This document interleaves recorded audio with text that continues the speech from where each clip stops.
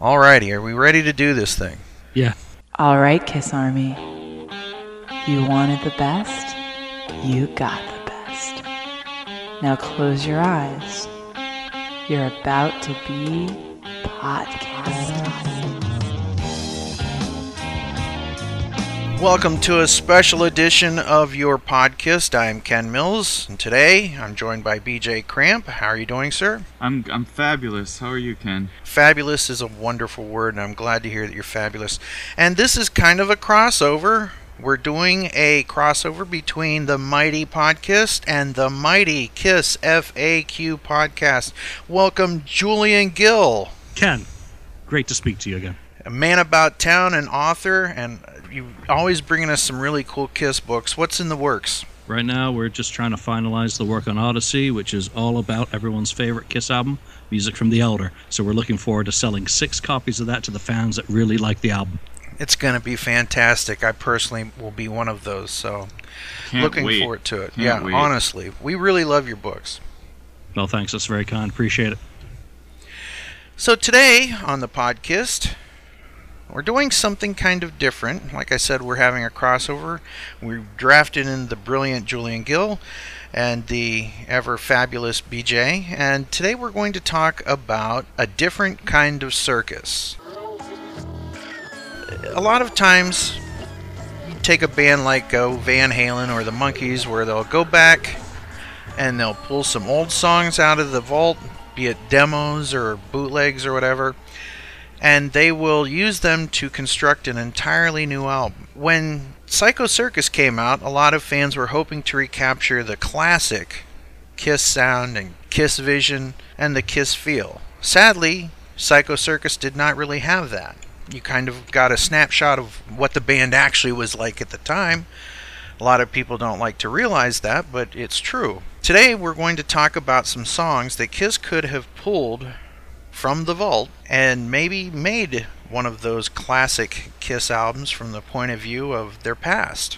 Julian Gill is going to bring a list, BJ is going to bring a list, and I have some songs that I'm going to add, but for the most part I'm not a big bootleg guy. I know you guys probably think that that's weird to be a Kiss fan and not really like a lot of bootlegs, right? Well, you know, so much of the catalog is unreleased, so Right. Yeah, it is rather interesting. So it'd be great to get your perspective. Well, in some ways, I'm of a point where I don't, there's like that saying, friends don't let friends drive drunk. I think there's like, friends don't let friends listen to bad bootlegs. Like, there's only so many times you can hear a version of Rock and Roll All Night and, live things, for example. But then there are certain live things that are amazing to have and hear because they're so rare. Like, for example, Mark St. John or Eric Carr's Palladium show or something like that. You know what I mean? So I have some things that I really love and some things that I cherish. And then there's some things that are just dreadful to listen to. You know what I mean? And then so many things that repeat. Does that make any sense? Yeah, it's totally a danger zone that you can get into Yeah. when you're starting to collect like the live stuff, and you're like, "Ooh, they're finishing a set with Let Me Know." And you have to be pretty into it to know that there are shows where they did use that as their final song, and to actually care about it, it really does up the geek quota. Yeah. But there's times that you also understand when looking back at someone's collection of demos why they never made it as well. Just select any Gene Simmons demo right now. Have Girl Will Travel? No, that's not one of them. But God, doesn't that sound like something he would do? Absolutely. Have Girl Will Travel. That sounds like it. BJ and Julian, let's speak to what we're looking at as far as the band, since we've kind of framed it within the workings of Psycho Circus time period. We're looking at the 4 original members, correct, BJ? Yeah. Okay, and Julian, your thoughts on that as well? No, I'm totally going with Tommy Thayer, the guitarist, and Kevin Valentine on drums. Well, sadly, that's... No, actually, to be hopeful, yes, we're going with the originals lineup here. Okay, very good. I guess we're thinking about an alternate reality where they would have had to settle the contract dispute, and I think definitely have a different choice of a producer for the record, and then imagine if they had... If it had been a harmonious process making the album, and maybe they were actually having some fun, but also the idea is I think it's 8 of the songs on A Different Kind of Truth were recycled, at least in part, from older songs. So, and that was because Van Halen, I guess they figured if we want to make a record that sounds like a classic Van Halen album in the 21st century, then this would be a way to approach it to make that happen. So if maybe Kiss could have taken the same approach. To me, it would have to be Ace and Peter on every song, a full band, actually make it an album actually made by a band, working together and hopefully enjoying themselves, right? Makes sense. So then, instead of Wolfgang filling in for Michael Anthony, we would have Tommy Thayer filling in for... No. Oh, okay. Ba-dum-bum. Nick Simmons could. Nick Simmons, okay. Boy, it could have been worse, folks. Anyway, so let's start off. Julian, since you're representing the KISS FAQ podcast, would you like to be the first to throw in your entry into what could make a different kind of circus? Yeah, sure. I'm happy to go first. Here's kind of the way that I looked at this whole topic, and you've got Van Halen and the way they did their, A Different Kind of Truth, which was them kind of balancing kind of some newer stuff with some older stuff. Mm-hmm. But I also look back at an album by Led Zeppelin, Coda, which of course was them wrapping things up and digging into their vaults and kind of putting everything that was left out. And I couldn't decide which way I wanted to go with looking at this. So I'll just throw it out there. The first song that I'd really like them to kind of revisit, finish, do whatever it takes in terms of the arrangement is Don't You Hesitate. That's the one that immediately popped into my mind as a song that is structurally very close to being done. It does need some work. We were obviously blessed to get a copy of that on the box set, but I think given the full studio treatment, having them give some attention to it lyrically, the arrangement again, and recording it with modern sonics, it would be an absolutely fantastic way, similar to Van Halen's Tattoo, which had elements of older stuff, just kind of peeking underneath, but was very much a fresh and vital song in its own right. Well, what can you tell us about the song Don't You Hesitate? Well, from what we know about it, it was initially recorded at the pre-Ezrin, or possibly even the early Ezrin sessions at Magna Graphics. So if I am also correct, it's got J.R. Smalling on drums for most of those. So it's your pre-Destroyer, post-Dressed to Kill Kiss song. And it's, them really in the same vein as how they'd been writing for those first 3 albums. So it didn't have external input at that point. It's strictly a pure Kiss song still, in that it comes, essentially from the road. And for me, I think people all are going to have their own perspectives on the song. It just sounds like a leftover from Dressed to Kill, but it's also, kind of a transitional piece. So, it's obviously one that Bob didn't judge worthy of working on or developing, maybe because it was too close to what came before and nothing piqued his interest. And it also wasn't really indicative of where they were going on the Destroyer album. I think nothing's indicative of where they were going. They sure as heck didn't know, and you only just have to pick up James Campion's book to really get a good feel for the transition that occurs in 75, 76. Mm-hmm.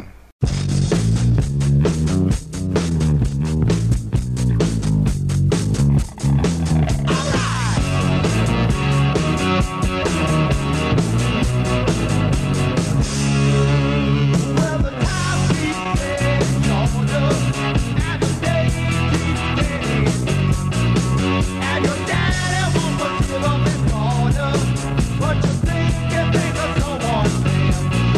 You got the standing on the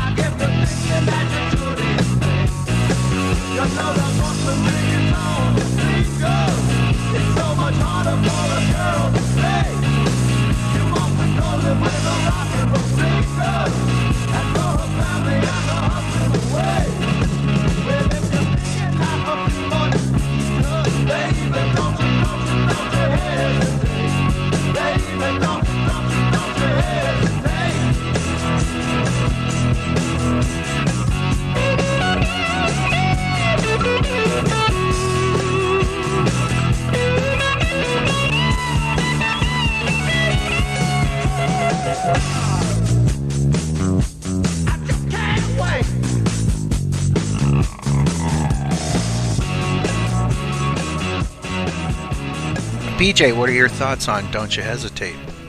I love it, but it would fit perfectly on Dress to Kill. You know, you wouldn't even you could plug that right into Dress to Kill and it would fit perfectly. So, personally, I would have much preferred if the next Kiss album it sounded more like Dress to Kill than like Bob Ezrin, you know, being obnoxious in the studio. So, BJ never shy with his opinion. What's your pick for A Different Kind of Circus? Well, I put together a whole album with Ooh. side 1 and side 2. I don't know if Julian did the same thing or not. I did indeed, but I didn't do side 1 and side 2. I just had it CD, tracks 1 through 14. Yeah. And don't forget the Best Buy bonus disc. So, Well, I do have Japanese bonus tracks. well, there you go. All right. So, BJ. Well, my approach to this was I decided any song that any of the 4 members of KISS took part in that wasn't released as a KISS song in the U.S. Mm-hmm.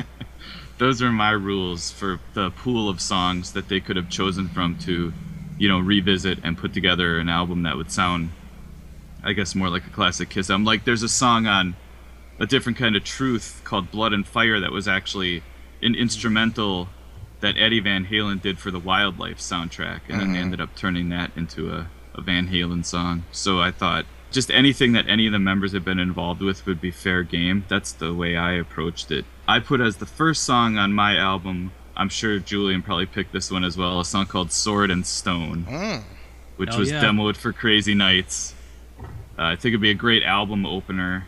Definitely would love to hear, you know, a really good studio version of the song. I'm envisioning the record being produced by Eddie Kramer, which I looked it up in that year. The year of Psycho Circus, Eddie Kramer produced a Brian May album, so he was active, you know, making a rock and roll record. So, you know, you could see KISS going into the studio with Eddie Kramer at that point. So, picture Sword and Stone done right with Eddie Kramer, and there you have it. Well, let's listen to a little bit of Sword and Stone right now.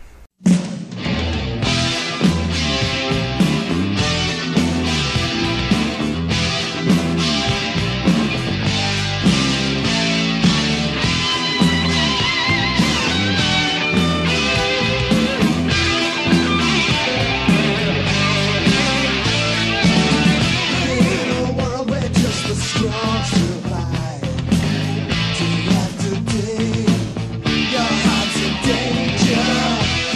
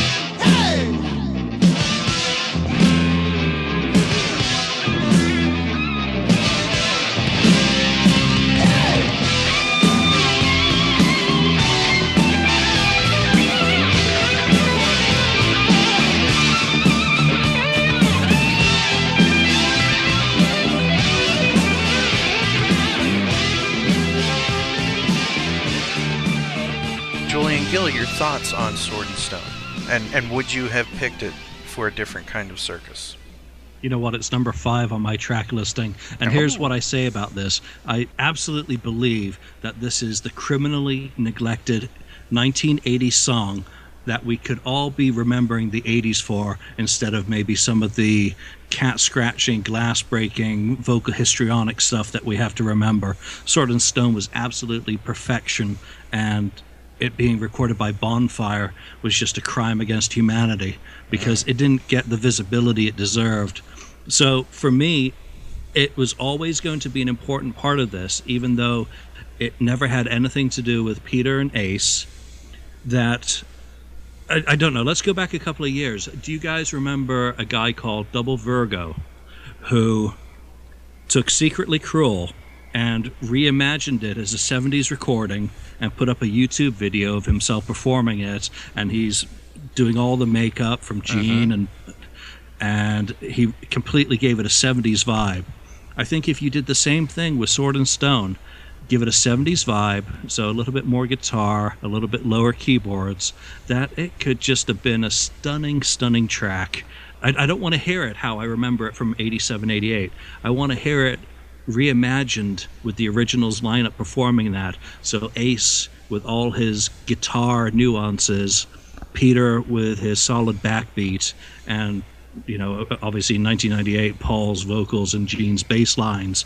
I just think it could have been awesome. So, I think that's a fantastic pick. Wow, excellent. Yeah, it's kind of weird that song kind of got shot down. Do you think it was something like this one got shot down along with It's My Life? Like maybe Paul would put that one up and Gene would say no, or Gene would put the other one up and Paul would say no?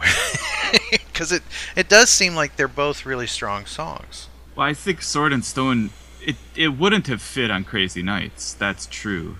So either they could have, taken Crazy Nights in a different direction, which probably would have been a better choice, even though I like a lot of Crazy Nights. But as Crazy, the album they released, Crazy Nights, I don't think Sword and Stone really would have fit. I can see why they didn't think it would have fit on there. So it's pretty unfortunate, though. It clashes on Crazy Nights with the rest of the material, for sure. I mean, if anything, I would have traded it in a nanosecond for either of the two songs on Smashes. That would have been even better.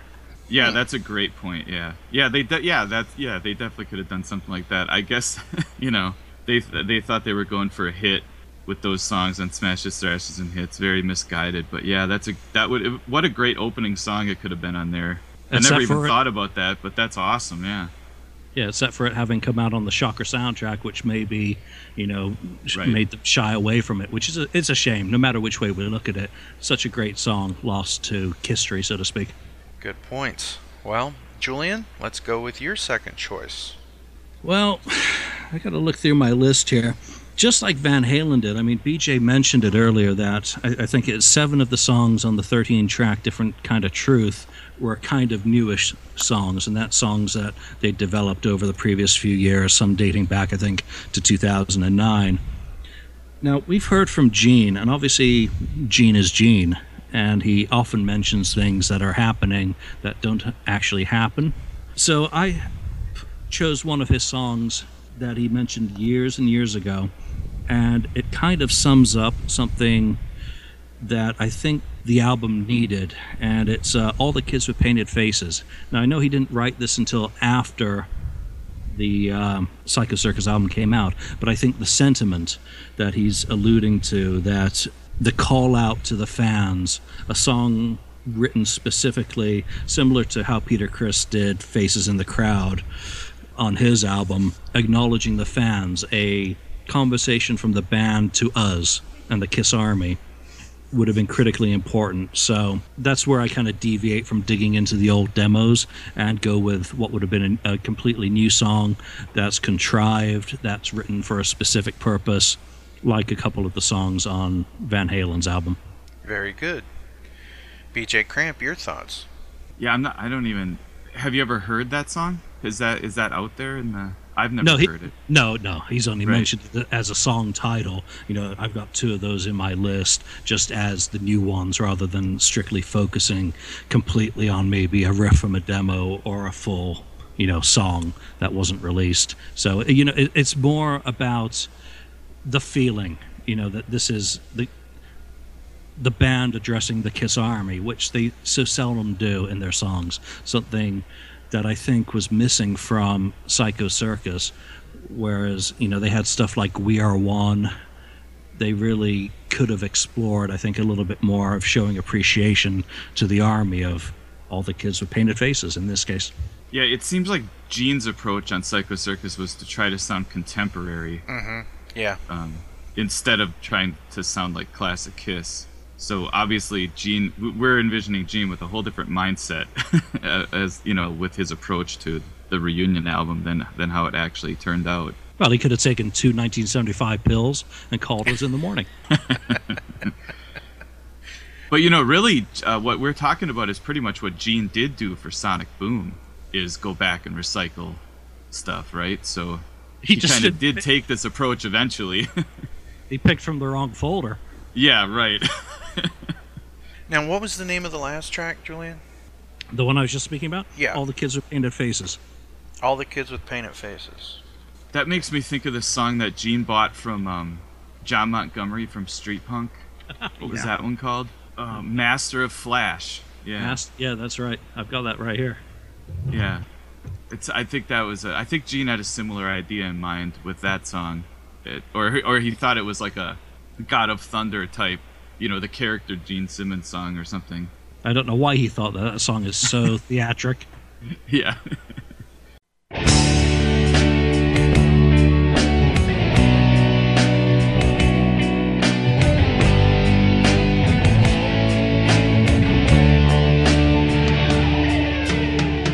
He's Lord and High Priest, where he's needed the least. He's one of those regular dudes. He's that master of flash, till his mind starts to crash. It's come so he's hard to refuse. 12-year-olds with painted faces follow him around. Even girls in satin laces know when he's in town. He's all together, wrapped up in his world, never once believing what he sees. But when he's older, letting down his curls, close your eyes, pretend you cannot see.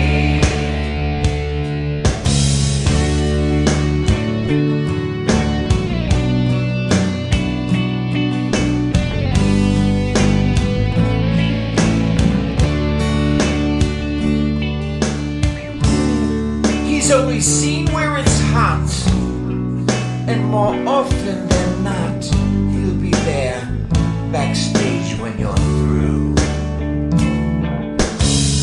He's a lad with no cares. He's always flashing his wares. Oh, look, he's smiling at you. 12-year-old with painted faces follow him around. Even girls in satin and laces know when he's in town. He's all together, wrapped up in his world, never once believing what he sees. Yeah. And when he's older, letting down his curls, come on, close your eyes, pretend you cannot see. No, no, no, no, no, no, no.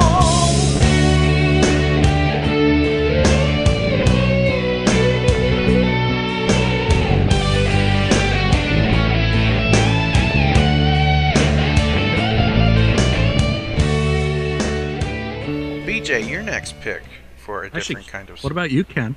Do you have some picks there? See, my picks are kind of weird. Like, I was thinking more in terms of like 70s demos and stuff like that, as opposed to 80s, like the Sword and the Stone thing. Like, that's a great choice, but I would be looking back to the old days, if that makes sense.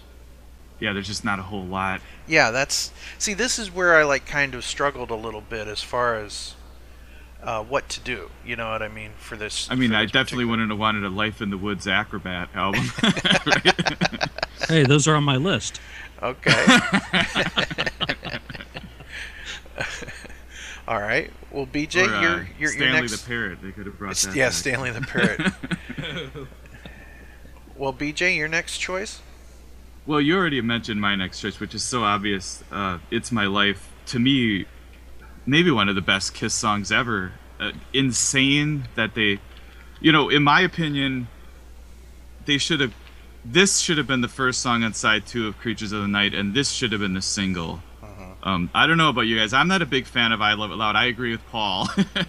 I Love It Loud, I don't think is that great of a song. And if they would have come up with It's My Life, with a video on MTV and everything, who knows? They probably wouldn't have sold many copies of that record almost no matter what. But it's such a great song, It's My Life, and it's kind of almost like a Rock and Roll All Night Part 2 or something. It's Gene and Paul writing together, and it's just such a great pop song. And yeah, I say put this instead of I Love It Loud as on Creatures of the Night as a single. But of course they also did bring this song back in the Psycho Circus sessions, but I don't really like that version of it.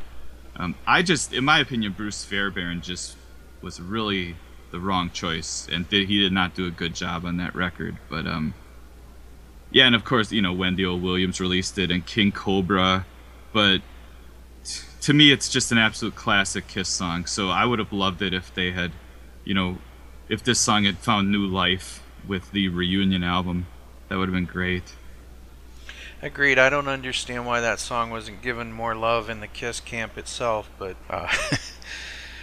on the other hand, I didn't really care for the reworking that wound up around the same time of the Psycho Circus. To me, I would have wanted the old track and just put the different vocals on it.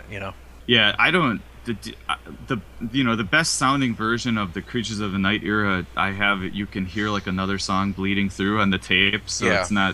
there's not like the greatest quality bootlegs of the song out there, but it's such a great song. It's amazing. Well, I also love Wendy O. Williams' version, so Yeah.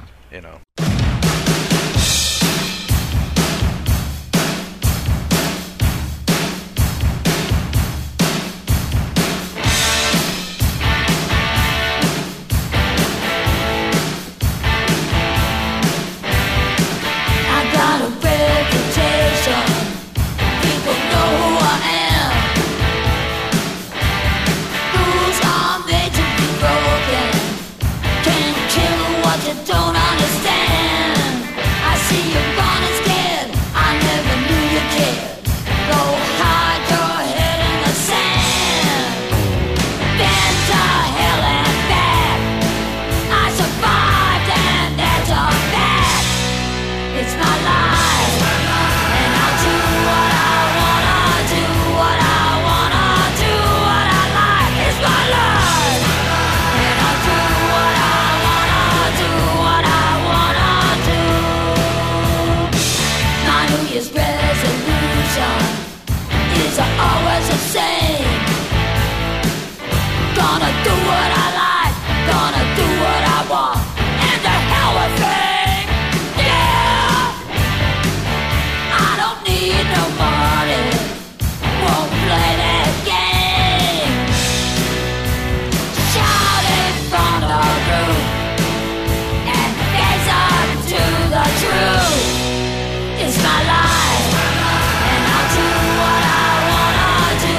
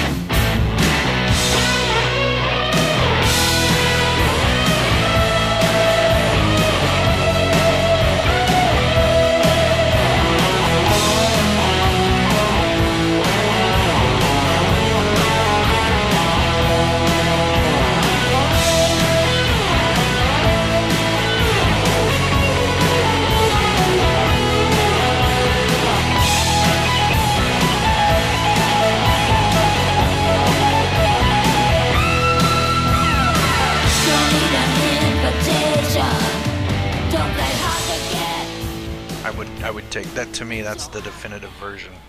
So, Julian, your thoughts on It's My Life? You know, it's such a fantastic song, and I totally agree with BJ that, you know, what Bruce did to that song is just, he neutered it. He took off its balls. And, you know, no disrespect. Well, actually, I'm sorry, disrespect meant to him, because he killed that song. When we listened to it in the 80s, it was absolutely fantastic. It was exciting. It was the song that you felt really could have saved the band in 1982, which just boggles the mind of how it slipped through their fingers. They were actually ahead of the curve of everything they copied in 82, 83, 84 for those emerging bands. It's My Life was the Kiss anthem for the decade, and they wasted it. And I don't think it would have mattered that Wendy had done it, that King Cobra had done it, and I think Black and Blue even recorded a version of it for one of their albums that didn't get used. I think for the wider public, if you'd hit the radio back when, I guess they were still playing some things other than playlists on the radio, instead of Psycho Circus, I think that would have had a lot more traction, because it grabs you far more than Psycho Circus does. And yeah, there's a certain amount of, you know, personal, you know, subjective stuff that comes into that. But, you know, I would have been so excited to hear that on the radio instead of Psycho Circus, because as a Kiss fan, it means something to me. And as a music fan, it's just a better damn song. Simple as that. Agreed. It's a brilliant pop single, and they could have beat Bon Jovi to the punch, too, if they'd come out with it in 1998. Exactly. And Bon Jovi had a hit with the same title. You know, this is an even better song than the Bon Jovi song. So, you know, just a couple years earlier, who's to say that Kiss couldn't have had a hit with this song, you know, if Bon Jovi could do it, so... Yeah, actually, just to correct myself, Gene did get Black and Blue to do a recording of that for In Heat, but it wasn't used. Wow. Really? Is that out there? Nope. And I've never heard it. Uh-huh. Well, I'm going to throw one out at the table, and it's It Ain't the Smoke, which was kind of leaked a couple years ago, and I always found it to be a very fun choice. I send this with dedication out to Roland Sarrazin, who just loves this track.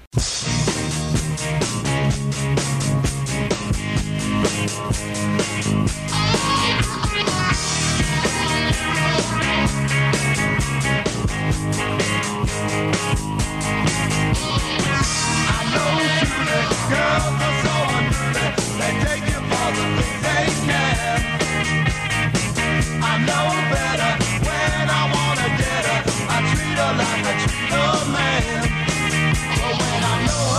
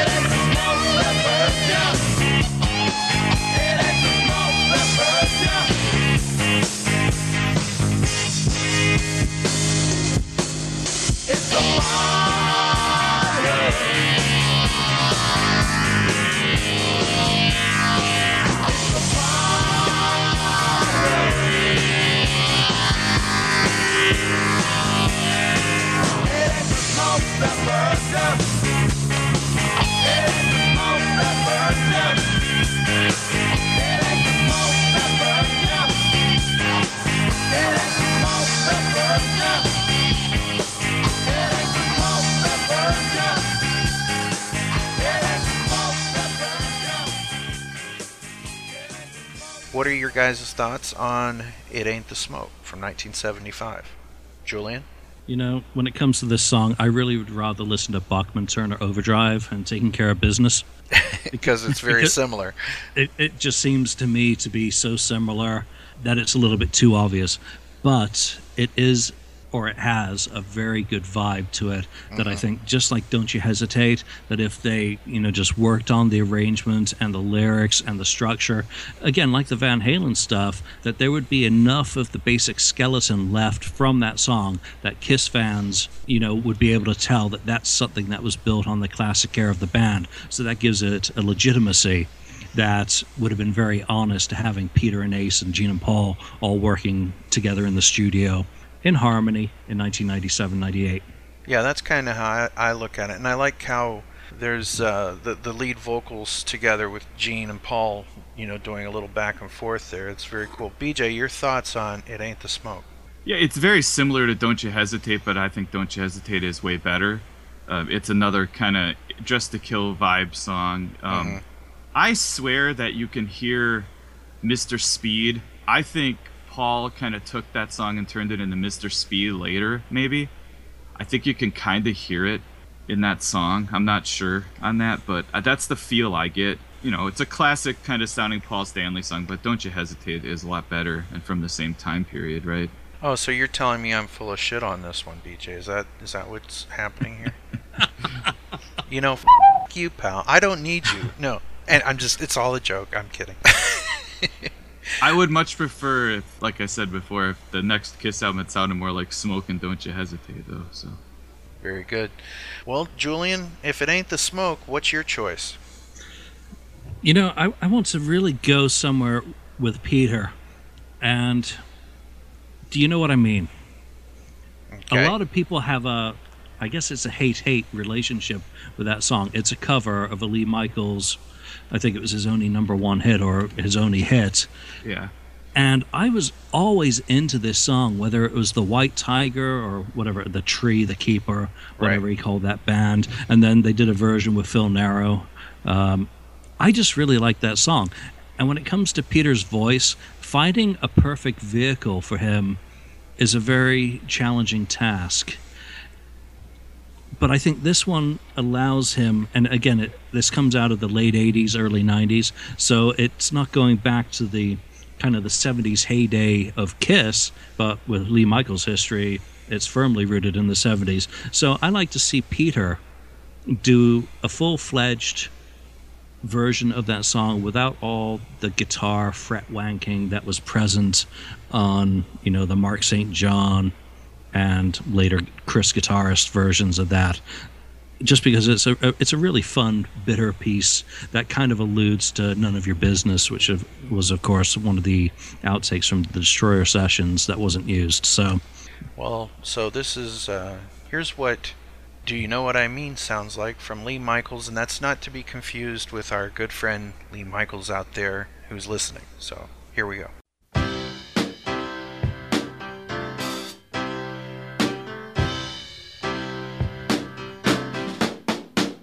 Been 14 days since I don't know when I just saw her with my best friend. Do you know what I mean? Do you know what I mean? I just saw her yesterday. I just saw her, ask her to stay. Do you know what I mean? Lord, do you know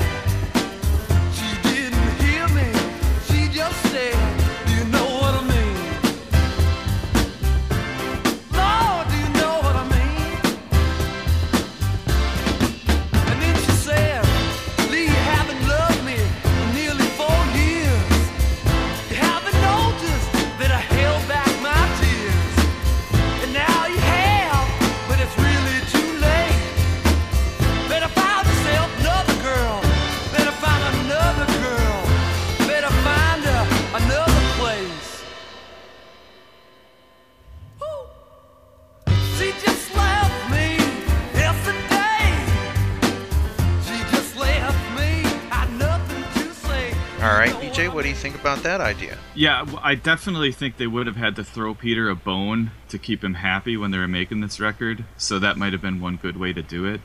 I gave a lot of thought to giving Peter at least one song in this album. You know, they took the obvious approach that they had to have a Peter ballad on Psycho Circus, which, if they were trying to revisit the Kiss-tory, that is probably, I mean, that was the obvious thing to do, I guess. But given Peter kind of an R&B, like up-tempo rock song like that, definitely would have made him happy, probably. Right. I think it would have worked really well. Interesting choice, Julian. That kind of came... Yeah, that one's totally way out there as a pick. I mean, it's not one I think too many people, if they're constructing their own, different kind of circus, are possibly going to come up with. But, it's just one of those demos that have circulated that really grabbed me from the first time I heard it. And not Love Bites. Hell no. BJ, is Love Bites on your list? Isn't it just Love Bite? Yeah, I guess. So what do you... No, hell no. It's not. Okay, so we're going to flush that one down the drain. So there we go. Goodbye, Love Bite. Sorry, you didn't make the cut of our different kind of circus. All right. Gurgle, gurgle.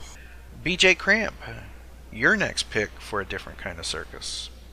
Well, my first Ace song, which the song called "I Got the Touch," which was an early Frehley's Comet song, I think recorded in '84. Not very good production on the Frehley's Comet version, so definitely would envision this song with a much different approach.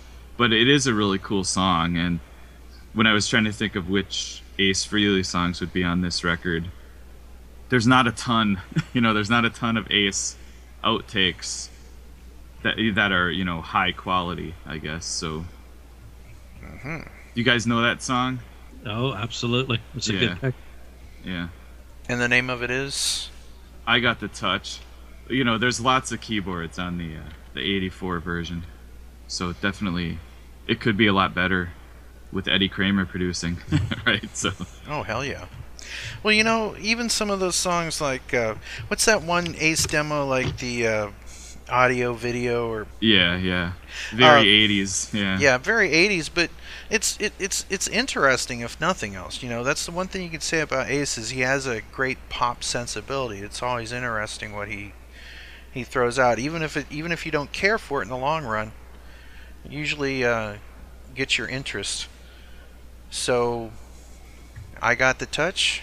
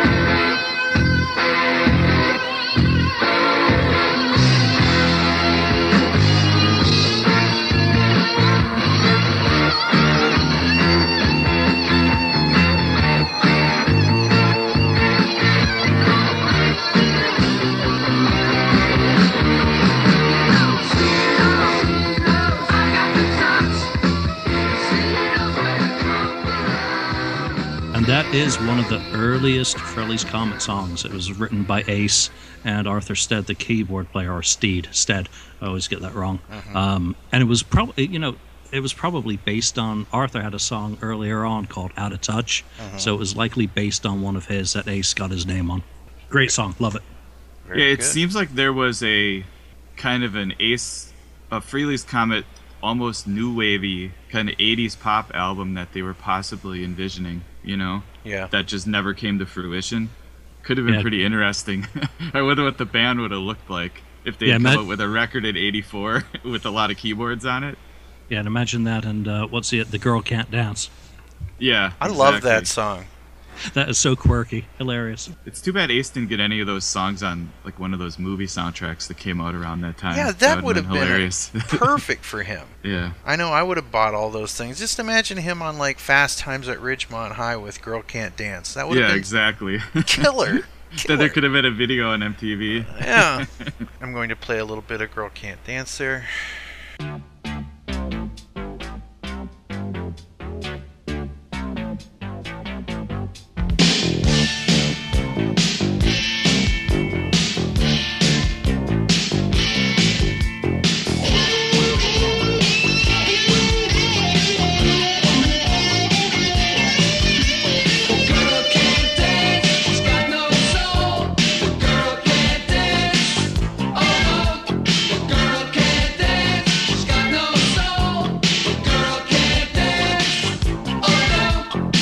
The mood excites, the room is hot, and the lights so low. I'm gonna move it till it stops. Dancing surprise with money on the line. May I help you? Yes, this is not the best breakfast I ever ate, and I'd like my money back. Okay, I believe you have to fill out a form for that.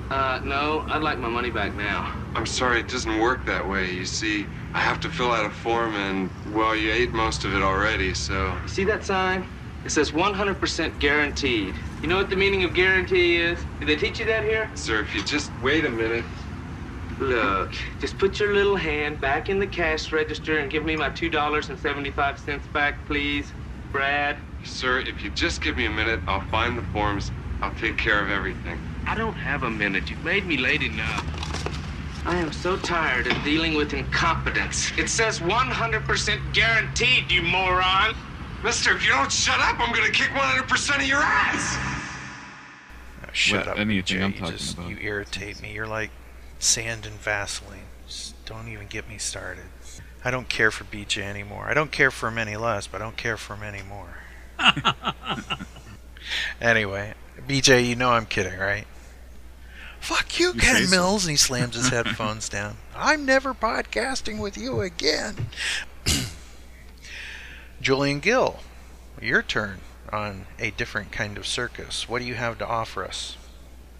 You know what? BJ just went to the almighty Ace Frehley well, and I think I'm going to go there too.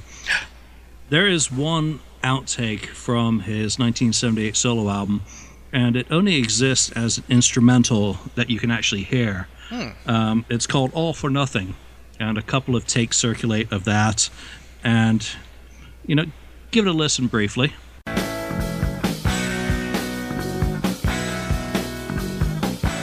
So it's got a vibe, and it would have totally have clashed with the material that was showing up on his solo album, because all of that's very unified in kind of its approach and its sonic. So this thing sticks out like a sore thumb. But I think with 1998, it would have been a great opportunity to revisit that. And there's a dreadful quality rehearsal piece that circulates that you can barely hear him singing, so you get an idea of the melody that he was kind of working on with this piece. And when you marry it up with the actual demo that we can hear, it gives you a pretty good idea of what it would have sounded like. That, for me, would have been a perfect one for Ace to bring into the session and say, hey, Curly, or Ack, or whatever. Here's something from the 70s that's legit Ace, and let's work on it. And I think it would have been a great opportunity for him to go to Gene or Paul and say, hey, these are the lyrics I kind of had back at the time. I could do with some help. And obviously he and Paul have worked together, on stuff like Coming Home. So it would have been a really good opportunity for a collaboration between Ace and either Gene and or Paul. So I have no idea where it would have gone. I just, always kind of like the idea of using leftover material from Ace from the 70s, because there really isn't too much that we know about. Yeah, anything left over from Ace's solo album obviously would have been perfect to mine for something like this. Every year, tragedy affects us all, whether it be a news reporter, a radio announcer, or an interviewer mispronouncing Mr. Ace Frehley's name. How many times has this happened to you? How many times have you wanted to throw your shoe at a television or kick a radio into a pool? Every year, tragedy affects the KISS Army. I am Ian Farthington III, and I am here today to speak out on public awareness to properly pronounce Ace Frehley's name.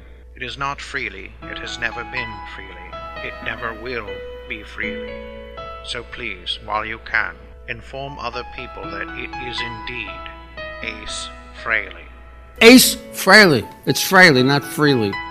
This message paid for by the committee to make sure that people know Ace Frehley's name is indeed Ace Frehley.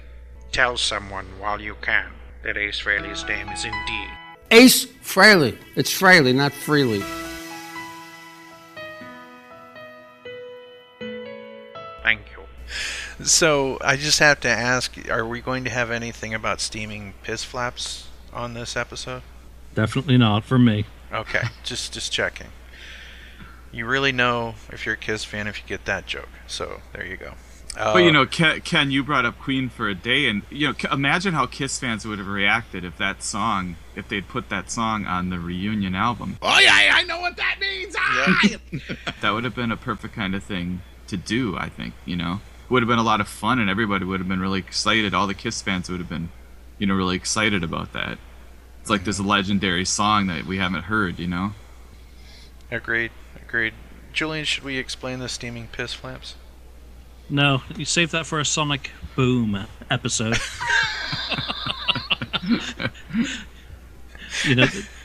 That's just one where you really don't want to go there. No, that's crazy. Crazy. Well, BJ, your pick now.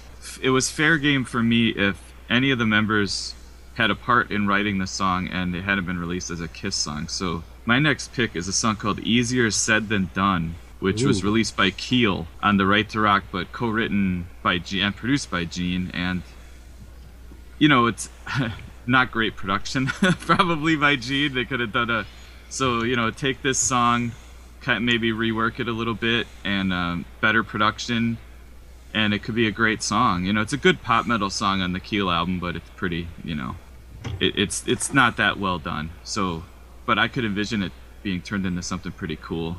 And I guess we're playing the Keel version? Yeah, but that's the only one out there. That's the only version there is, I guess. All right. That's not entirely accurate. No? Is there a Gene demo? There is a Gene demo, and it was sooner said than done when it was written by Gene and Mitch Weissman. So it dates into that period before, obviously, Animalize, and he was able to unload it on one of his unwitting acts that he was producing. I don't want to call it producing, because what Gene does in the studio to other acts is like child abuse. Producing in inverted commas? Yeah, quote unquote, getting paid. Yeah.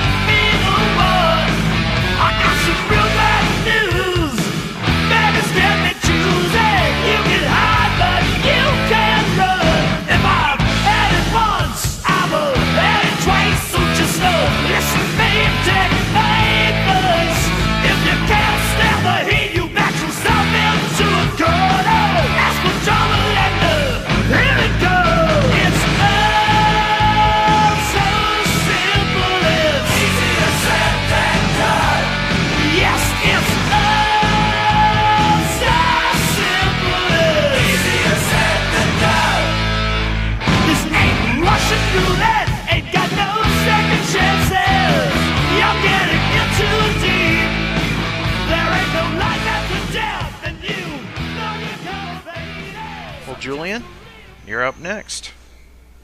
Now things are getting a little bit difficult and a little bit more challenging. We've kind of cherry-picked a lot of the really obvious stuff, I think. Yeah. So, giving a little deeper thought into the catalog, I'm going to go back to Magna Graphics, August 1975. And there's a song there, or to call it a song would be an insult to the term song. There's an idea. Now, obviously, Bob Ezrin didn't grab it and work with it, but Gene had a piece called I'm a Star. Yes. And that reminds me of a Pentagram song that the band had tried to buy, Star Lady or something to that effect. But one thing that's always been missing from a Kiss album is kind of the Paul Stanley I'm a Star. I mean, it's just so obvious with his makeup and his role as kind of the front man and the master of ceremonies extraordinaire that he is, that he really should have a song called I'm a Star. So I'm stealing Gene's title, just like Paul used to do. And we're going to write a song for Paul. But the important part about that demo from the Destroyer era is it's got a really gnarly bass riff, and I love it. And I just think that they could have taken that and given it kind of an updated Great Expectations kind of perspective, and it to be all about Paul as the star of Kiss. So here's the demo of I'm a Star. Oh wait, that's the wrong song. Okay, there we go. All right. Gosh, no one even giggled. Ken Mills, you're an evil, evil human being. That's nearly as bad as being rickrolled.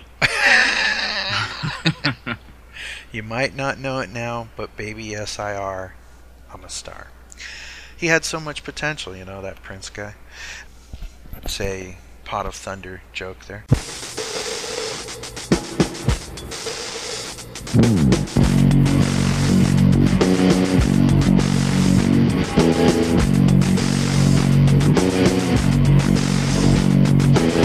I've got everything I need,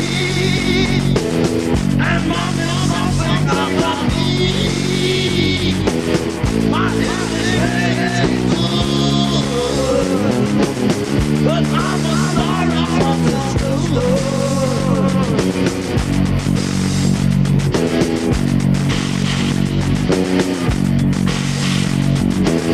Don't really know where I'm going, but I know on my way.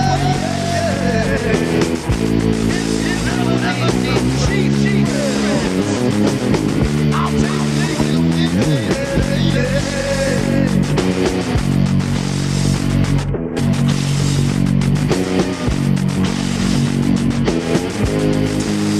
Cause I'm a star. You've got to know me more. I'm a shooting star.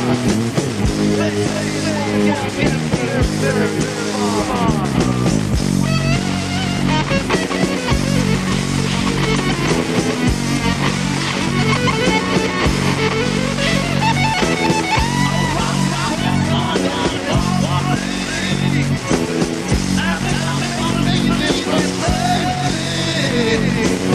You got to tell me the truth. You got to tell me what to do.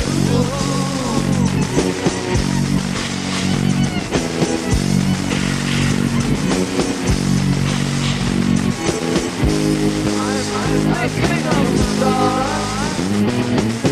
You got to tell me what's wrong. I'm a star.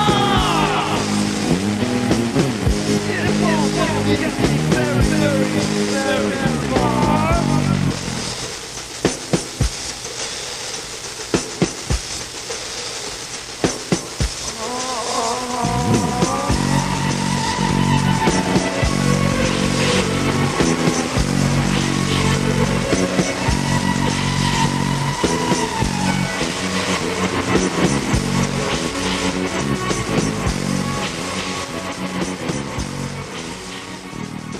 All right, BJ, your pick for a different kind of circus. Well, we're flipping my record over to side 2, and the first song on side 2, this is a song that Paul Stanley co-wrote. It's called Hang Me Up. It was released by the War Babies in 1992, and I was envisioning, Kiss taking that song, maybe rewriting it a little bit. Barely anybody heard it when the War Babies put it out, and it's a really cool song. So yeah, just envisioning that song reworked a little bit, produced by Eddie Kramer, with Ace on guitar. Could be awesome. Very cool song. Great idea. Well, BJ, why don't you introduce that and let the folks hear it? And War Babies was, what's his name, Brad Sinsel, who was in TKO. And they that record kind of got lumped in, because it came out right around the time when Alice in Chains were taking off and stuff, and I think it kind of got, and they were from Seattle, so I think it kind of got lumped into the Seattle thing, but it was more of just a hard rock record, So is that your introduction? What am I supposed to do? And now here on the podcast sideline on the mighty 72 degrees. Cloudy, do it. No, come on, do it. On I WF. Can't do a radio DJ voice. Ah, come on. You just need to punch in Monty Python. And now for something completely different. Yeah, come on, BJ, give it a shot. All right, stuck in traffic, drive time weather, 72 degrees. I love it. Hang Me Up by War Babies.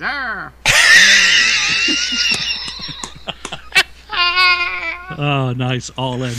Love it. Very good. You took it right up to the post. That was fantastic. Yeah. You could plug it right in there. Yeah. You do have a face for radio, so it all works out. Put some reverb on there. I will. It's going to be fantastic. You're going to get a whole new career out of this. Garbage man. All right, stuck in traffic, drive time weather, 72 degrees. Hang Me Up by War Babies.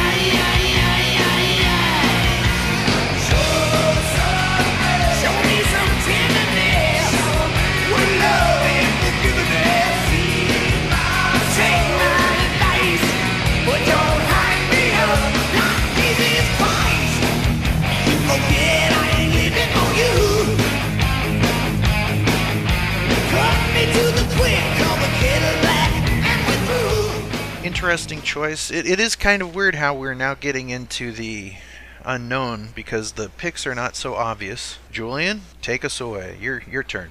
I've been all over the radar with some of my picks. I've gone back to the 70s.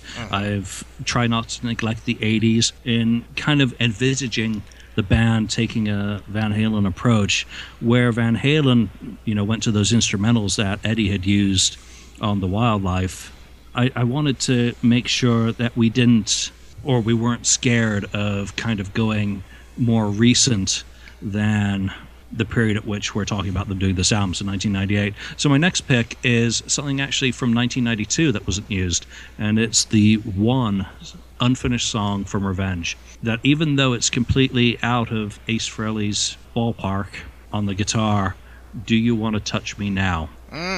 Just like I had recommended that they take Sword and Stone back to the 70s and, kind of reinterpret it with a 70s feel, that Do You Want to Touch Me Now also has elements within it, apart from not having any bloody words, that they could have based a really cool song on. It's got the riffs, it's got the bombastic drums that I think Peter could certainly have been helped to create. It's just one of those ones. Again, most fans know of it, so when we think about Kiss going in and recycling old ideas and putting them out on the album, this was just another one of those songs that totally jumps out right now.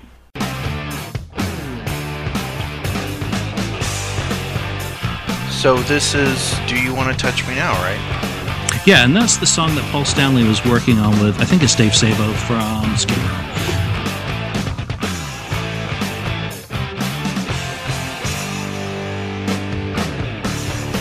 And that was Do You Want to Touch Me Now, so... Alright.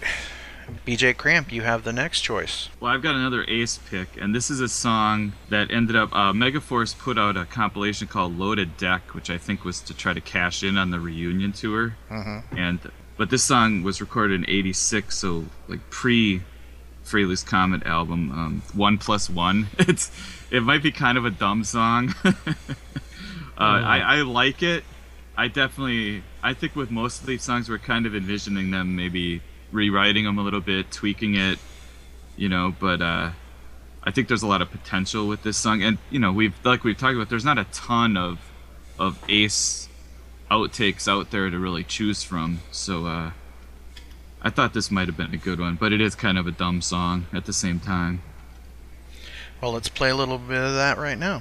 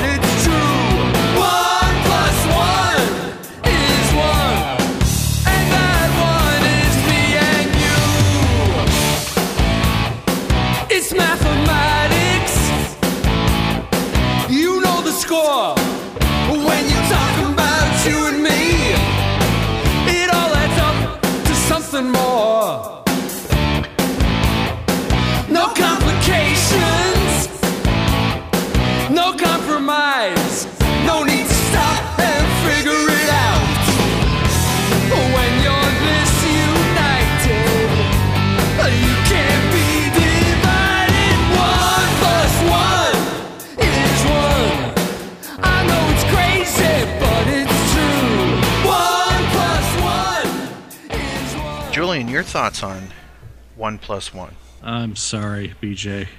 Wah, wah. For me, you picked Ace Frehley's "Read My Body." It's not that bad. For me, it is. I think if we went to the other song that Ace had an outtake from, which actually comes from the Trouble Walking era, I much would have rather had that. What's because that? I'm trying a fucking blank right now. Is that the? He's trying to fucking find it, laddie. There's a song I know Sebastian Bach talked about that he said was like the greatest song. I think it's the one you played that was co-written by Snake Sabo, but no, I think Sebastian was there one he wrote with Ace for Trouble Walkin' that was No, he didn't write anything back then, but there was Shakin' Sharpshooter, which obviously shows up on Ace's album, and Give It To Me Anyway is the one I'm actually thinking of as being worthy of being revisited versus 1+1. Sorry, it just doesn't work. Give It To Me Anyway went back to like the Richie Scarlett totally era, the right? Good, yeah, the good era. But 1+1 is 1. Is that what that song says? 1+1 is 1. Pretty dumb. Rewrite it. It would have been rewritten for the album. That's all I'm saying. Love +1 is 2, and that's me and you. Look at that. Already, just right off the top of my head. You can send that check to Ken Mills, care of Podcast. Or if you have a check, you can send it to Kiss FAQ Podcast as well. I will cash it either way. Come on, it's better than Read My Body. Anything's better than Read My Body. You've got to... no matter what the song says, I still don't think that they made the letters big enough. There are people in Paraguay that couldn't quite make it out.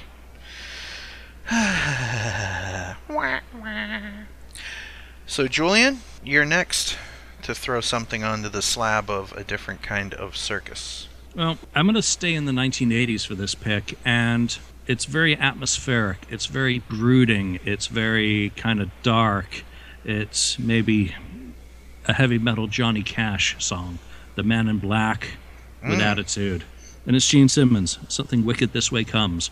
Obviously, Doro had recorded a version of this song on her, I think it's her 1990 self-titled solo album. But Gene's demo from the late 80s that was originally supposed to turn up on Hot in the Shade is just a really cool bit of, again, like I said, atmosphere. It's dark, it's brooding, it's not in the same kind of realm as God of Thunder or Almost Human.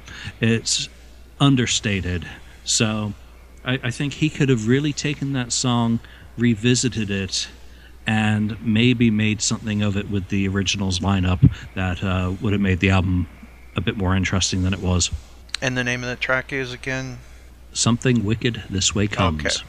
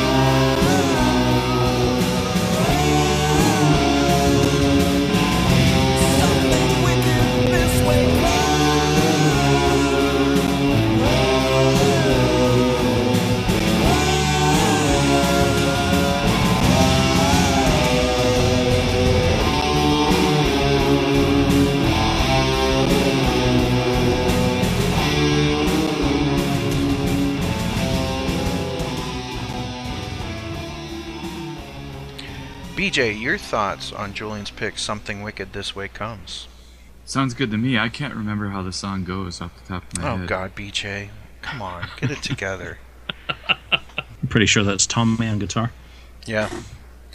And that's a very moody piece, and it really sounds like something... You know who would have been excellent to cover that? Alice Cooper. Think about it. Yeah, I mean, he can nail the mood, and he can certainly nail the kind of the understated vocal, I think, much better than Gene does in many ways, because Gene, you just don't know which vocal you're going to get out of him. When he goes melodic, you get really great stuff, and when you get, I guess, Cookie Monster, you also get very good, but in between is kind of that zone of, you know, win and fail, and it's either 100% either way. So Alice would be a great one to cover that, absolutely. Or the Demon if he shows up, so... Yeah, what I think is really fun about this whole concept is imagining them taking these songs into the studio, say, like I said, with Eddie Kramer, and trying to make a classic-sounding Kiss album and reworking them and tweaking them, and yeah. So, a song like that, when you start thinking about it in those terms, you imagine what they might have turned it into. It could have been really cool. Yeah, and that's the greatest part of this discussion, is that I think that it is Eddie Kramer is the producer. We're not talking about Bob Ezrin, who would take these things and go left turn at Albuquerque. Eddie would just record, and it would be left to the band to figure out how to really get them where they were going. You know, Eddie's the engineer. Eddie is not the co-writer who's going to rearrange for them. He's not going to take all of these things and do the work for them. It's going to have to be the guys making the music who do that. So, you know, it's a great, you know, diversion. Yeah, I really think that would have been interesting. That could have been the God of Thunder track, if you will. You know, if they were going for that kind of vibe. Yeah, and being Kiss, you know that they would go for, you know, they're going to go into each wheelhouse and say, well, we got to have the God of Thunder song, we've got to have the anthemic call-out song, we've got to have the emotional response song, and you know they kind of got all these areas that they got to touch, you know, going for the Destroyer model that they've kind of kept on every album since. We got to have the Ace Math song. The very basic math song. Well, speaking of what they got to have, when I was thinking about it, I was thinking, what would the Peter ballad have been? And yeah, we were talking about how there aren't a lot of Ace outtakes. Well, what the hell is there from Peter that would be usable?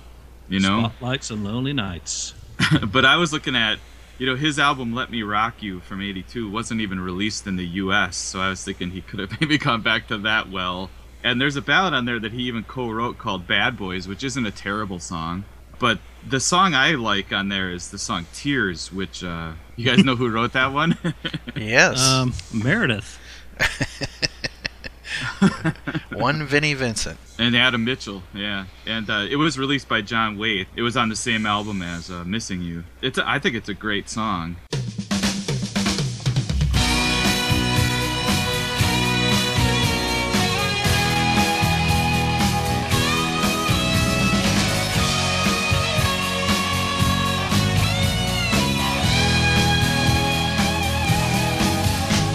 You left me here alone. I guess I'll never see the light. You turn another stone.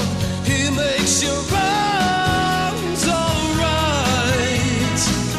Another wavelength thing. Somehow it brings you more. I know tonight for sure. I'll see those tears. The damage they do, breaking my heart with those tears, and I cry over you. Can we make a new start of all the girls I've had on my knees? It's not entirely a ballad, but obviously they would have had to have given Peter something on the record, and the obvious thing, like what they ended up doing, would be a ballad. But you know, maybe Julian's idea would have been a better approach to give Peter, you know, a different kind of song. But Tears or Bad Boys? Which one do you guys think? Not, to be honest, neither. I think Peter did those fine on his own, but they really don't come up to quite the standard that we're looking for with a Kiss record. I like Bad Boys, always did, but I really think with Peter you want to have his gruffness coming through, and there is an outtake from his album, just like there was with Aces, and it's Spotlights and Lonely Nights, and it was only ever released on Sean Delaney's Highway album, with Sean doing the vocal. It's the same studio musicians who recorded all of the songs, or most of the songs, pardon me, on Peter's solo effort. And, it's dark, it's brooding, and maybe that's, the reason they left it off originally in 1978 is that it's a little bit too dark. It's almost Send in the Clowns in terms of the depression level on it. But, yeah. I think I'd rather have that than either of the Let Me Rock You songs, because both of those are great within the context that Peter recorded them. Yeah, no, that's a great idea, actually. Did Peter co-write that song? No, No. they paid for it. Okay. So he would have gotten the co-writing credit, but very little involvement in it. Yeah, I have that Sean Delaney record, and it's funny how it's all like the same people from the Kiss solo albums, and he even thanks the guys in Kiss just like they all thank each other on their records. It's almost like that is like the fifth solo album. It is. He's the fifth Kiss, so yeah. It's a good album actually, and and I just going on a quick tangent. Anyone who hasn't heard it should get on YouTube and give it a listen, because Sean obviously was a very gifted person. Yeah.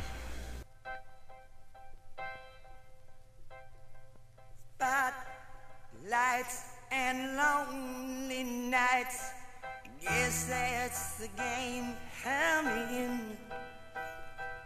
Wake up in the morning and I wonder, when will I see you again?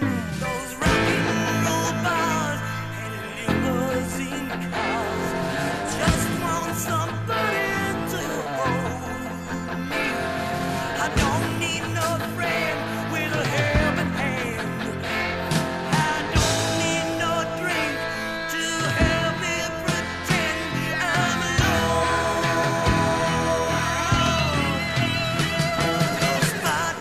Spotlights, lonely nights.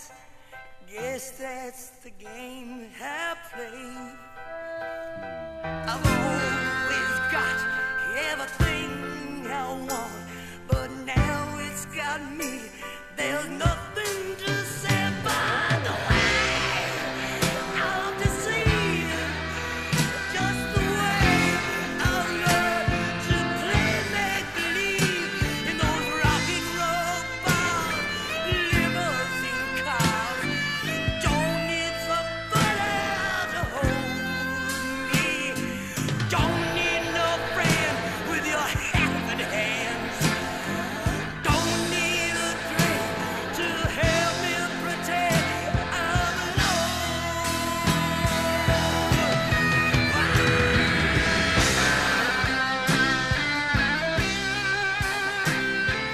So Julian sees your Tears with his Spotlights, Lonely Nights, and And I could go with that. I agree. He's right.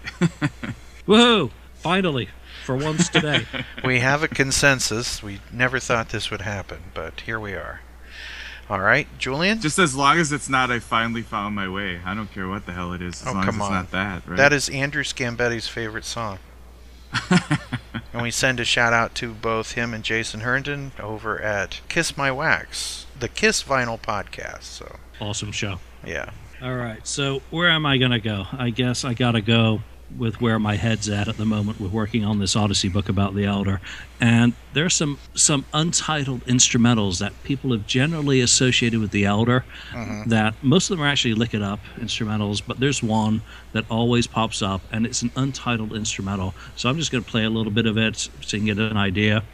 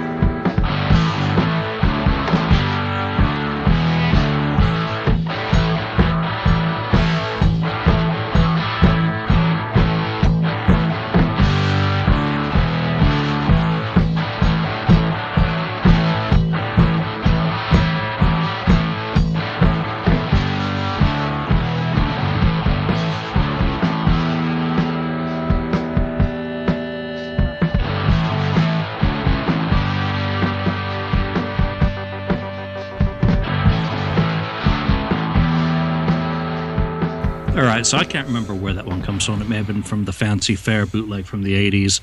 I don't know if it's Elder or Lick It Up era. I just don't have the musical ear to be able to say, oh, that's Vinny or that's Ace. Sorry.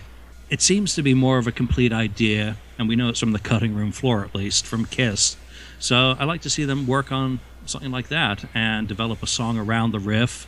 It's got a good energy to it. It's a fun piece of early 80s Kiss rock and roll, so go with it. And the name of that is? Untitled Instrumental.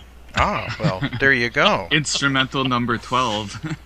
Now, BJ, is it really instrumental number 12? You're going to cause confusion with collectors out there.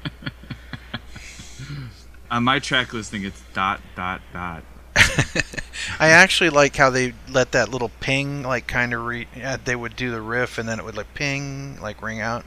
I thought that was pretty cool. It does kind of sound like the Elder stuff. Yeah, it like does. There's that thing called Council of the Elder. Mm-hmm. That's why I think like an upbeat thing, right? Yeah, that's why I was thinking it's from the Fancy Fair demo, but so impossible to tell at this stage. All right, BJ, your turn. I went through the Gene demos and I picked one out. I think it's an unfinished song called "We Won't Take It Anymore," which is one of the songs that he offered to Heavy Pettin', which I probably got from Julian's website. I love Heavy Pettin', though. They were a great band. And I guess Gene offered them like 3 or 4 songs, but they didn't use any of them, right? But I guess it was recorded in '83. It's a pretty cool song, but I think it's not a finished song, right? If I remember, I think the versions out there are just real short kind of snippets, right? Yeah, they're basically his work tapes. Yeah. I don't think the copy that was actually on that cassette for Heavy Pettin' actually circulates. So right. we have no idea how complete it was. But from what circulates as the so-called Asylum demos, it's partial. I think it sounds like a really cool song, probably better than any of his stuff on Animalize. So, but that's just my opinion, I guess. Yeah, you're not setting a very high bar there, BJ. Yeah, right. Yeah, it's better than Murder in High Heels. That's like saying better than Read My Body, right? Absolutely.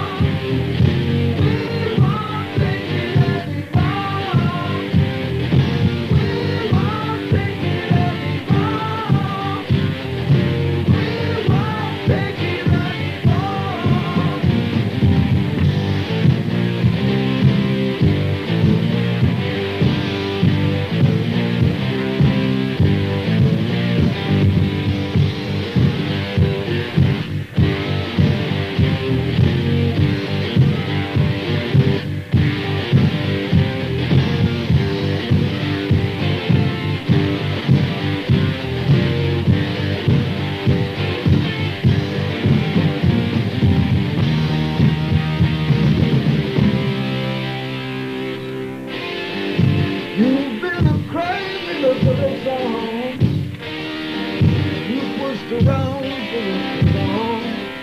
And how many times do I have to keep on saying, we won't take it anymore.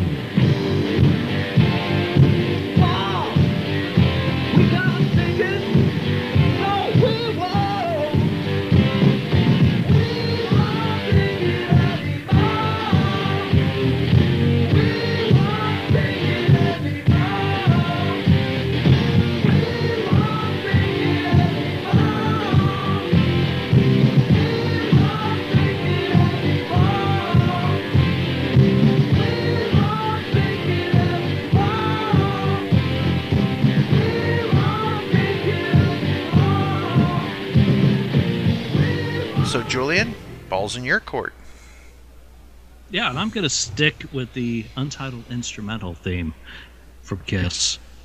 And this one is pretty much definitively Lick It Up era, but I'll just play a little bit of this for you so that you can get an idea of this one as well.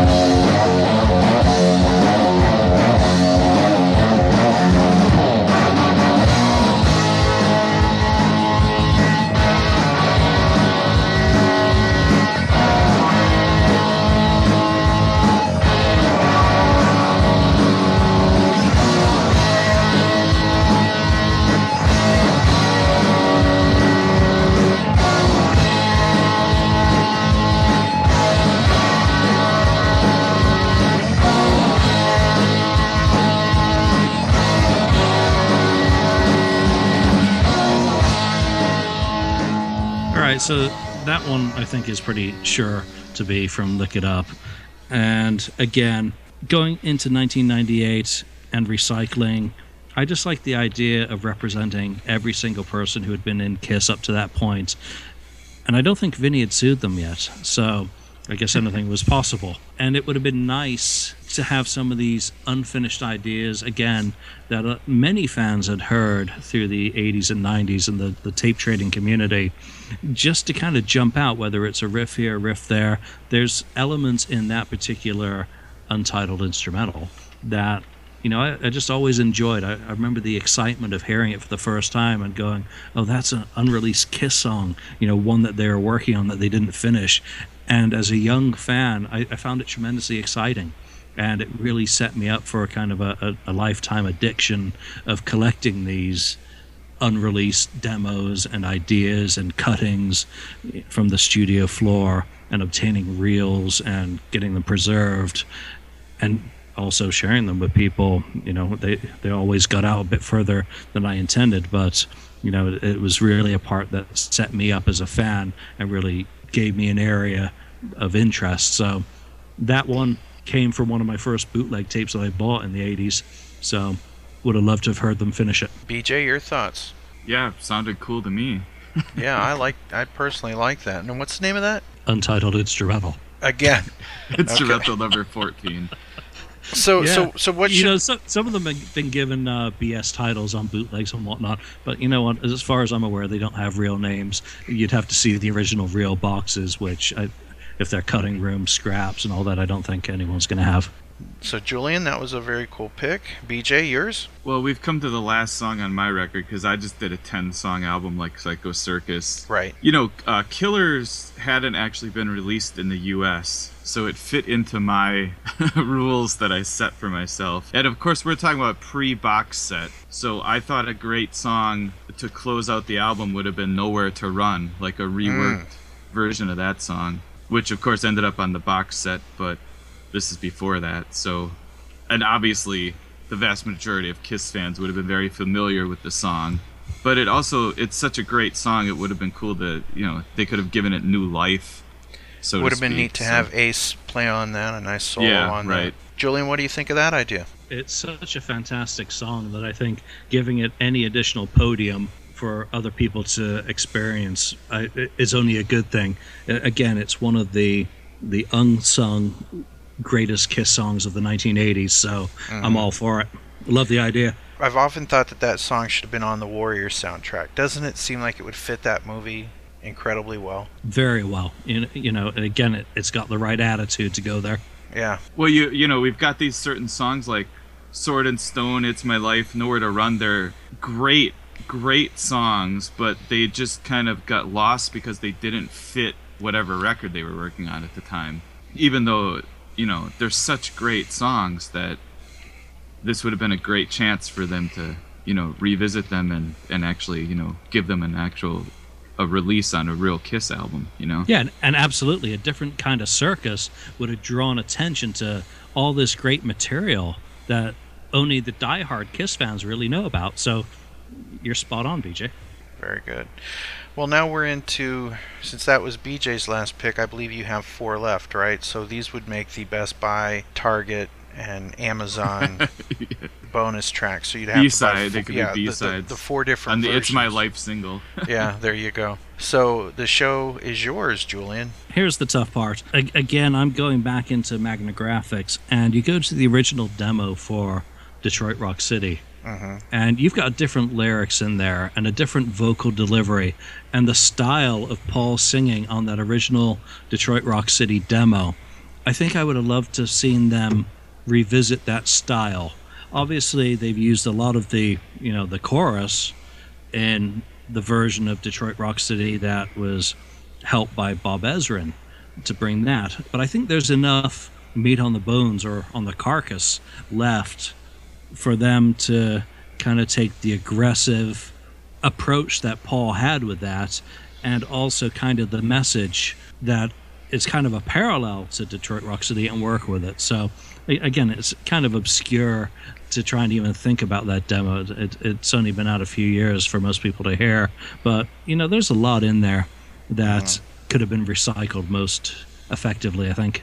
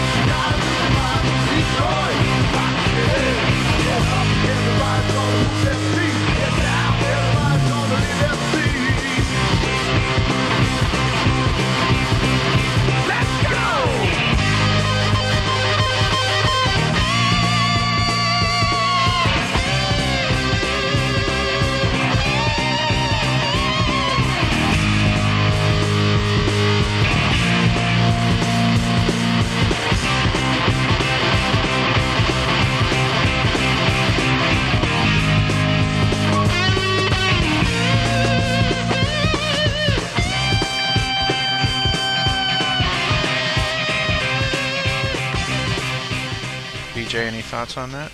Yeah, that's an awesome idea. Especially, obviously, if they were going for trying to make a classic Kiss-sounding record, which I think is, pretty much the approach that Van Halen had taken. So that's kind of what we're thinking about. Yeah, and part of taking that approach is choosing the right material. All of it's very subjective, and everyone's going to have their own favorite stuff. I mean, I tried to stay away from stuff that's rotten to the core, just because that's been done so many times, and Leader 4 just ruined it as well. So, there's a lot of stuff from the 70s, and most of it is Gene's, and most of it really is not workable. It's just a guy getting his ideas down.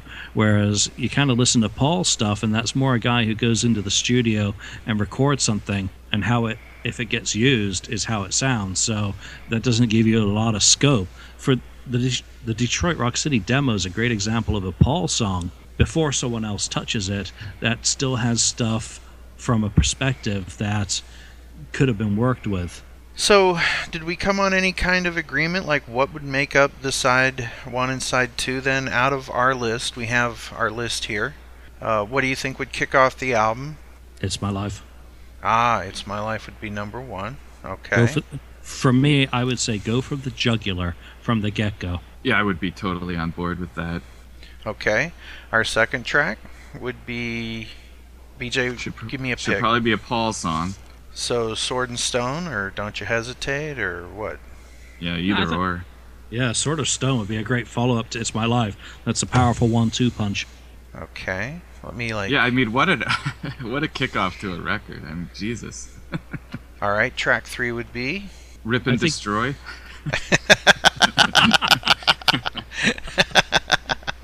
I think you got to follow up with an Ace or a Peter song, so I would probably jump in with Do You Know What I Mean?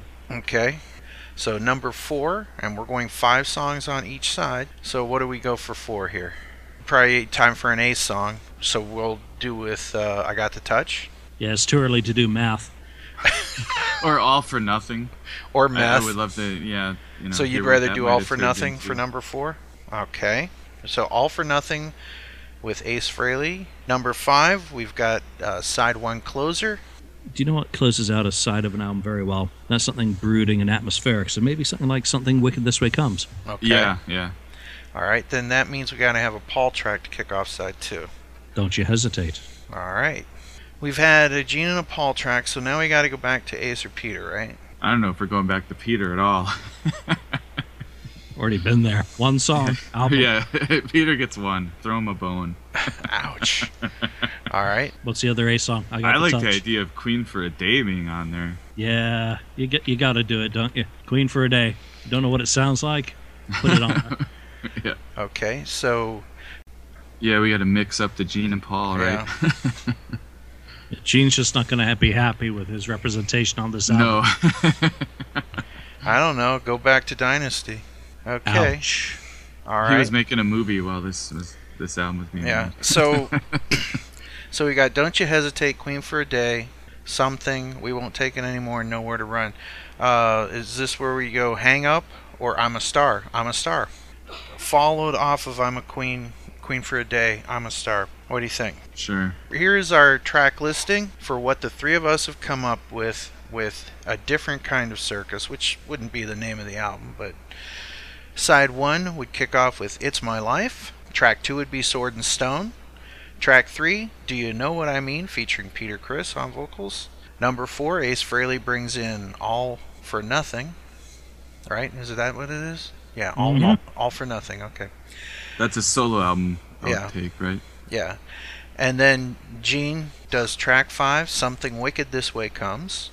The album flips over. We have Don't You Hesitate, followed by Ace Frehley on lead vocal with Queen for a Day. Followed at track 3 with I'm a Star, featuring the one and only Paul Stanley. Number 4, We Won't Take It Anymore, the final Gene track on the album. And lastly, we conclude with our track 5, our reworking of the Nowhere to Run Kiss classic. So there you go. It kicks off with a semi-release song with It's My Life and another semi-classic Kiss song, Nowhere to Run. So it's a pretty good album right there. Well, yeah, it's full of Kiss songs. It would have been awesome. Was I'm a Star a Destroyer era song? Yeah, it's pre-Destroyer. Yeah. Pre-Destroyer? Yeah, I mean, and then what would the album be called? I was thinking they could have called it The Harder They Come. Ooh, I like that. Well, they'd already tried that in '74. That was the original. Yeah, title that was the original for Hotter title, Than Hell. Hotter Than Hell, yeah. So, you know, so you can recycle, lots of their album titles. What Kiss at Midnight, or The Harder They Come. I like Both The would be- Harder They Come because it's something that they had and it would work. It would, So yeah, there I we mean, go. Kiss fans would have been freaking out if they put out a record called The Harder They Come. It had Queen for a Day on it. It would have been, And it I'm would a have been pretty Star. obvious what they were up to. At that Absolutely. point. So there we have it, our different kind of circus album. And there we have it, our different kind of circus album. We're calling it The Harder They Come, with the tracks It's My Life, Sword and Stone, Do You Know What I Mean, All for Nothing, Something Wicked This Way Comes, Don't You Hesitate, Queen for a Day, I'm a Star, We Won't Take It Anymore, and Nowhere to Run. Sounds like a really solid Kiss album. Now if they just listen to us, right guys? Yeah, but you know what the really sad thing is even if they went back to the original master tapes, that would still have more Ace Frehley on it than Psycho Circus did. That's true. Yeah. That's true. But it seems like everybody gets a fair sampling of representation, if you will, based on past Kiss albums. This is kind of to form, if you will. And it's produced by Eddie Kramer, right? Sure. Absolutely. Yeah. Sounds great. Unless you really, really, really want to get Ron Nevison. No. Just not produced by Gene either. Or Paul. Yeah. Or we could get Neil Bogart back, if only. Because I still think Dressed to Kill sounds awesome. But yeah, I agree. Self-produced. yeah, it's one of the best sounding Kiss albums as far as I'm concerned. It has that live rawness, yet it's clearly a studio album. Yeah, I think it's the best sounding one with the best songs. Yeah, that and Rock and Roll Over, those are the two albums to me that really capture the live Kiss within the framework of the studio, at least the closest to me. Well, Julian, so what's up at the Mighty Kiss FAQ podcast? Well, what have we done? We just done episode 77 that I wasn't a part of. We've got a really cool team of people. What we're really enjoying about it, though, is the comments and how listeners seem to be enjoying what's being done. We're not looking for drama. We're just having some fun, as would any Kiss fan getting together with another Kiss fan and talking about some pretty off-the-wall topics. So, we're having a great time. And, I'd like to thank you, Ken, for the inspiration that you've given all of us to kind of get out there and tell our personal stories in a, kind of relaxed manner. So we're having a good time. Well, I'm glad that you're here. If I had anything to do with what you guys are doing, then I'm a very proud papa, trust me. Well, the podcast is a high standard to measure oneself against, and we try and do things in a similar manner, and, I think people are enjoying it. Right. And if you're not enjoying Kiss, you're doing it wrong. Right? Absolutely. And, of course, we've got the ever-effervescent BJ Cramp. What's new in your podcasting career, sir? Well, I'm just finishing up my series on Def Leppard, which Julian was a part of. For the High and Dry episode, did an episode for every album. Euphoria came out this week, and the last episode next week kind of wind things up. Couldn't handle doing an episode each about, X and songs from the Sparkle Lounge. So, right. One more episode on Def Leppard, and then back to just random craziness. Back to rock and or rolling. So. And Zodiac Mind Warp. Yeah, definitely there will be a Zodiac Mind Warp episode coming up with Julian. That should be good. And right after Def Leppard, I'm going into the 60s for a few episodes. And, ooh. So. I love that stuff, so I'm all over music from the 60s, so let me know. Well, we want to thank you for listening to this, our little crossover. It's taken a long time to get this done because it just seemed like the fates were against us, but we proved the fates wrong. Of course, watch something will happen when I go to save the recording.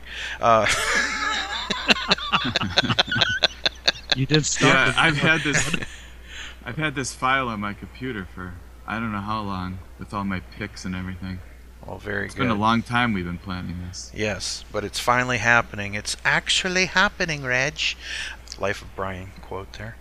We want to encourage all of our podcast listeners to check out the Kiss FAQ podcast. They're a great bunch of guys. We love them all.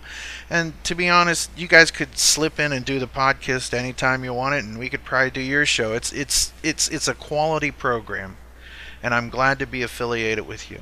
So likewise. keep it up, sir. Keep it up. And who knows, I might break into your house and just do your show someday. Hey, there's always a microphone for you, Ken. Oh, well, that's good. I've always BJ, wanted a for you microphone. too, for that matter. Yeah, BJ. Anytime. And I can't freaking wait for that Elder book to come out. So it's going to be great. Neither can I. Well, we look forward to the Elder book. Let us know on our social medias, both on the Kiss FAQ Facebook page or on the Kiss FAQ message boards. Let us know what you think of our list, and please tell us what your list would be, and let us know on the Podkiss Facebook page as well. Tell a friend about Podkiss. Tell a friend about the Kiss FAQ podcast, and tell some folks about the Rock and or Roll podcast. It's free entertainment, doesn't cost you anything but your time, and we hope that it was valuably spent. We are glad anytime you take the time to spend it with us, and whether we're on our way to work with you or whether you're listening to us in the break room or as you're driving home, we're just glad to be along for the ride. Thank you once again, and we will see you on the next episode of Your Podcast. Bye. And that is our show. Thanks again for listening. Be sure to check us out on the web at www.podkiss.com. You can also find us on Facebook and on iTunes. If you'd like to contact the Podkiss, please drop us a line at podkiss@gmail.com. Big thanks to Julian and everyone at KissFAQ.com. They've got great information there and a terrific message board, too. Thanks also to Keith LaRue and everyone else at Kiss Online for their great work representing the hottest band in the land. And as always, a big thanks to Paul Stanley, Gene Simmons, Ace Frehley, Peter Criss, Vinnie Vincent, Bruce Kulick, Eric Singer, Tommy Thayer, and the memory of the late great Eric Carr, and the late great Mark St. John. You are Kiss, and we are your army. Podkiss is created by the Kiss Army for the Kiss Army, and it is available for free as an internet download. If you like what you hear on our show, go buy it and support the people who made it. Podkiss is not affiliated with Kiss or any of its members past or present. On behalf of myself, Ken, and the whole rest of the Podkiss crew, thank you for listening to Podkiss, the Kiss fanzine for your ears. Good enough? Very nice. Anything I left out? No, I don't think so. Okay. BJ's an idiot. All right. I'm glad I got that on tape. Okay. You know, I'm dropping that whole line. Never mind. Blah, blah, blah, blah, blah, blah, blah. Edit this out. I'm an idiot. Okay. Okay. Well, BJ, you're next. BJ, your next pick on our different kind of circus. Well, if you were listening, Ken, you would know that I just said my next pick. Oh, then eat my shorts, BJ. Check out these ads from the following shows. We are proud to call them the Friends of the Podkiss Network. We are one.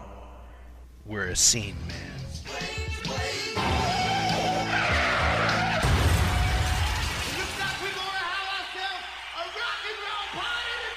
That's right, Kiss Army. We're having a rock and roll party, and you are invited.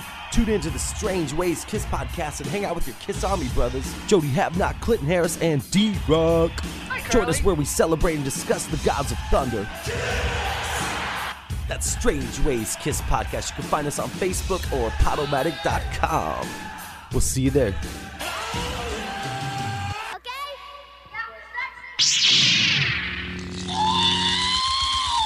It's time to play Hooky with the Wookie with Matt Porter in the Kiss Room. You wanted the best, you got the best. And if you want the hottest show on Montco Radio, join us in the Kiss Room. The Kiss Room is a monthly radio broadcast celebrating the hottest band in the world. Kiss! It's your place for all things Kiss and some... For broadcast dates and all information, go to thekissroom.com. The Kiss Room broadcasts live and worldwide on Montco Radio, where music and minds meet. Hey, I'm Dr. Fuck. And I'm the Ayatollah of Alcohola. And we are from the Rock and Metal Combat Podcast. If you want to check out some crazy, uncensored, unbiased, totally nuts reviews of classic hard rock and heavy metal albums, check us out. You can get us on Podbean and iTunes. New episodes every Sunday. That's right. And we also do each other's moms. True. Free of charge. Well, mine charges. Oh, yeah. Yeah, mine's free. History Science Theater. The most civilized... Yeah. Oh, oh, Lee. Come on. Respectful. Just imagine Gene with like a washtub bass. Boom, boom, boom, boom, boom, boom, boom. And serious. No, wait. Excuse me, Bob. You're gonna come over and do my album. Kiss podcast on the web. History Science Theater. We bust balls because we can. Rock and roll and vinyl are meant to go together. Like drummers and strippers. That's right. So maybe it's time to hop on down to your local record store and go digging for some lost gems on vinyl. And that's exactly what we do here at the Shabby Road Record Show. We pick selections from our own personal record collections, and then we discuss the songs, the artists, the albums. And the stories about the music that you may have never heard. And there's nothing more fun than listening to two knuckleheads spinning vinyl and talking music. So dive on into the 5-star rated podcast, The Shabby Road Record Show. You can subscribe for free on iTunes, Spreaker, and Stitcher, where there's a new episode released every Tuesday. Also, you can find us on Facebook and at our website, shabbyroadrecordshow.com. Hey, this is Nick, co-host of The Pod of Thunder, the only Kiss podcast that breaks down the entire Kiss song catalog one track at a time. Every week we have a new song chosen at random, and we do our best to analyze it. We talk about Kiss-related topics and non-Kiss-related topics, all the while trying not to kill each other. If you like the sound of that, check us out on Facebook, Twitter, and especially on iTunes. Pod of Thunder! Hey everybody, I'm Aaron. And I'm Chris. And we're from the Decibel Geek Podcast. And if you love this...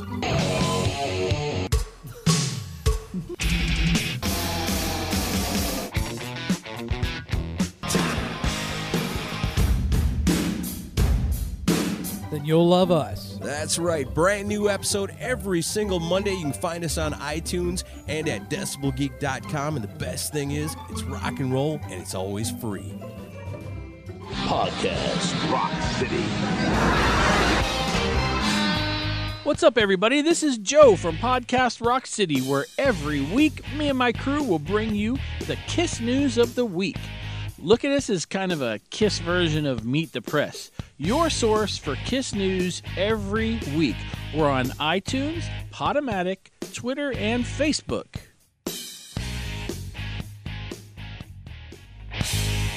All right, KISS Army.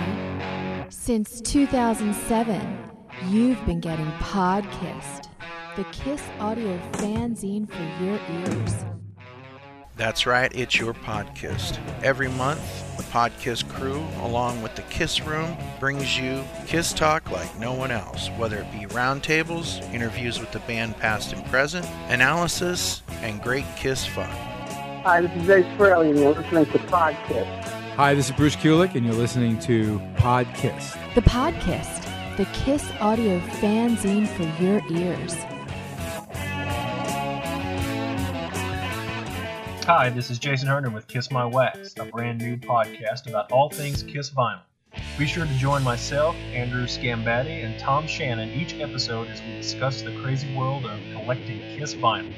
You can find us on Facebook at facebook.com/groups/KissMyWax and on YouTube by searching Kiss My Wax. We hope to see you all there. Oh, we're great at that. I mean, we are amateurs. Yeah, I make all the sex sounds with my mouth afterwards. Squish. The stuff you shoot makes people say, I feel slightly dumber for having masturbated to that.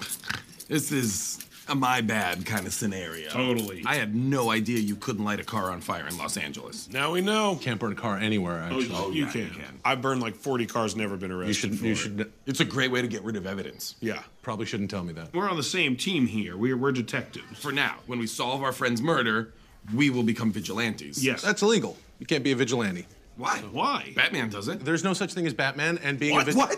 You are so wrong. If you go to Gotham right now, Batman is taking the law into his own hands. Batman is a fictitious character. Batman is the alter ego of Bruce Wayne, Who's a real, real person. obviously. In the movie, he's a real... In the documentaries. I'm sorry? There's like a million documentaries about There's Batman. one from the 70s, then there's some from the 90s, and they just had 3 in the last, decade. There's like 3 new documentaries about Batman. Do you have any idea what the term documentary means? Yeah, non-porno movies. With real people. English patient. You guys belong in a mental institution. That's how we met, actually. It was lovely. Look. Ooh. This place is nice. Right? I'm glad you wore your nice flip-flops.